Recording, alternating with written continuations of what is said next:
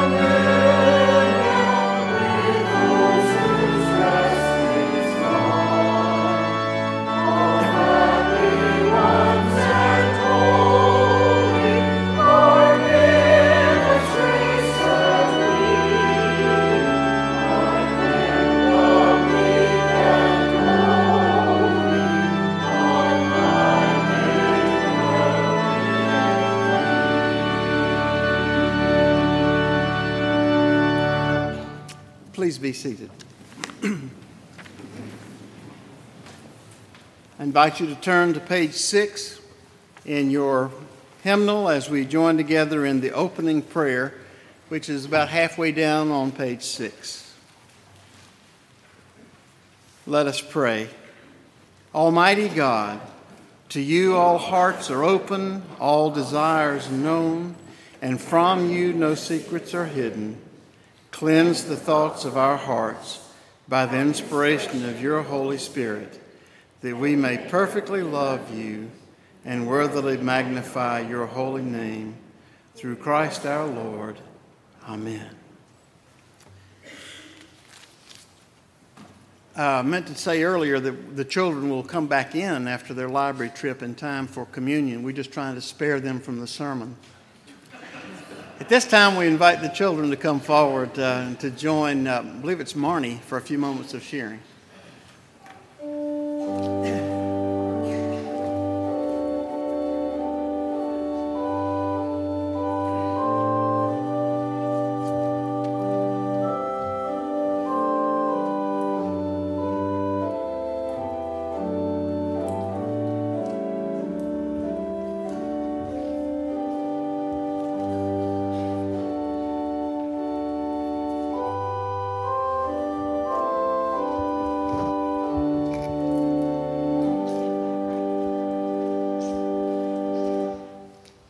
Good morning. Y'all doing okay? Yeah. Okay, I'm just going to make a disclaimer. This is a hard lesson today, so if you don't understand, ask your parents when we get done. Because it's about the mustard seed, and it's a little tough. So we'll see. We'll see if we can get through it. Okay, do you guys know what parables are? Do you know what that word means? Is anybody? Parable? Do you know?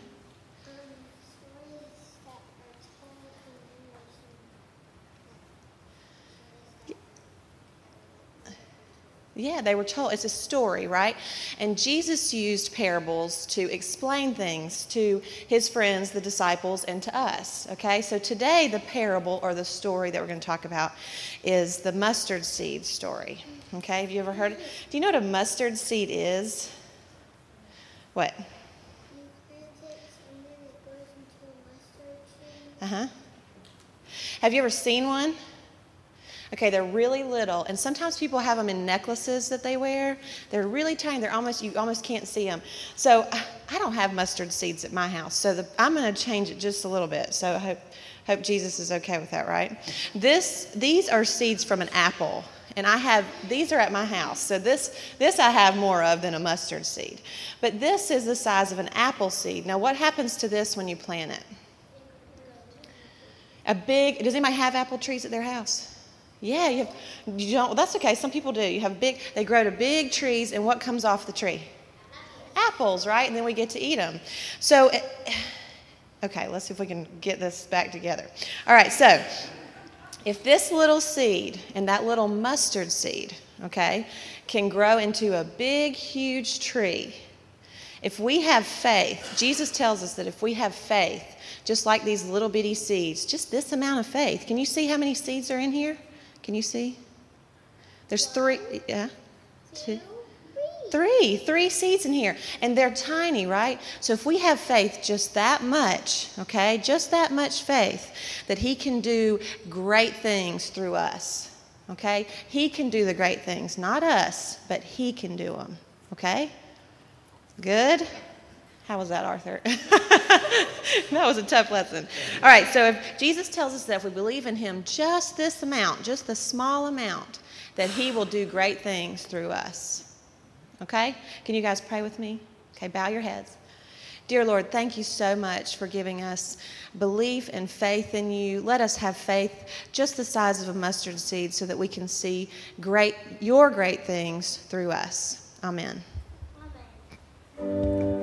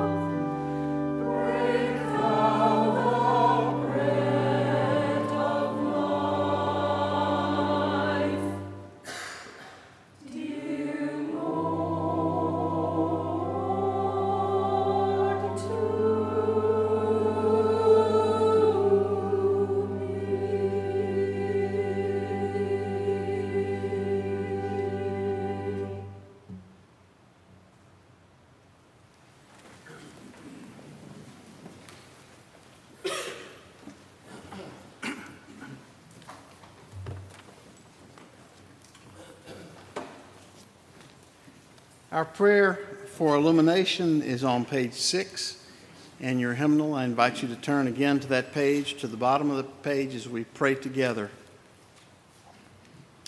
Lord, open our hearts and minds by the power of your Spirit, that as the Scriptures are read and your word proclaimed, we may hear with joy what you say to us today. Amen. Our scripture lesson is Luke 17, verses 5 through 10. The apostle said to the Lord, "Increase our faith." He replied, "If you have faith as small as a mustard seed, you can say to this mulberry tree, 'Be uprooted and planted in the sea,' and it will obey you. Suppose one of you had a servant plowing or looking after sheep. Would he say to the servant when he comes in from the field, 'Come along now and sit down to eat'? Would he not rather say, 'Prepare my supper. Get yourself ready and wait on me while I eat and drink. After that, you may eat and drink'? Would he thank the servant because he did what he was told to do? So you also, when you've done everything you were told to do, should say, 'We are unworthy servants. We've only done our duty.'" Here ends the lesson. If you have faith as small as a mustard seed, well, I got to tell you, a mustard seed doesn't communicate very much to me. I don't know that I've ever seen one. I do know that it is the smallest of all the Holy Land seeds.